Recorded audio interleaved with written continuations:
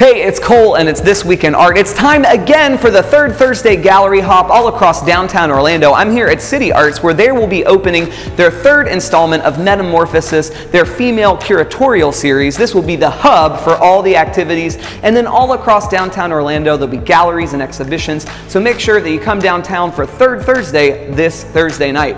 Also this week here in downtown, Mad Cow Theater opens a new show outside Mullinger. That runs through July 14th, and then the Florida Festival of New Musicals happens over at Winter Park Playhouse this week. Over the course of 4 days, they'll present 6 brand new, never-before staged musicals. And lastly, it's the Friday Evening Exchange over at East End Market. It's a fun time with lots of food, 35 makers and vendors, and just get out and see some friends. It's going to be an amazing week, so get out and do something.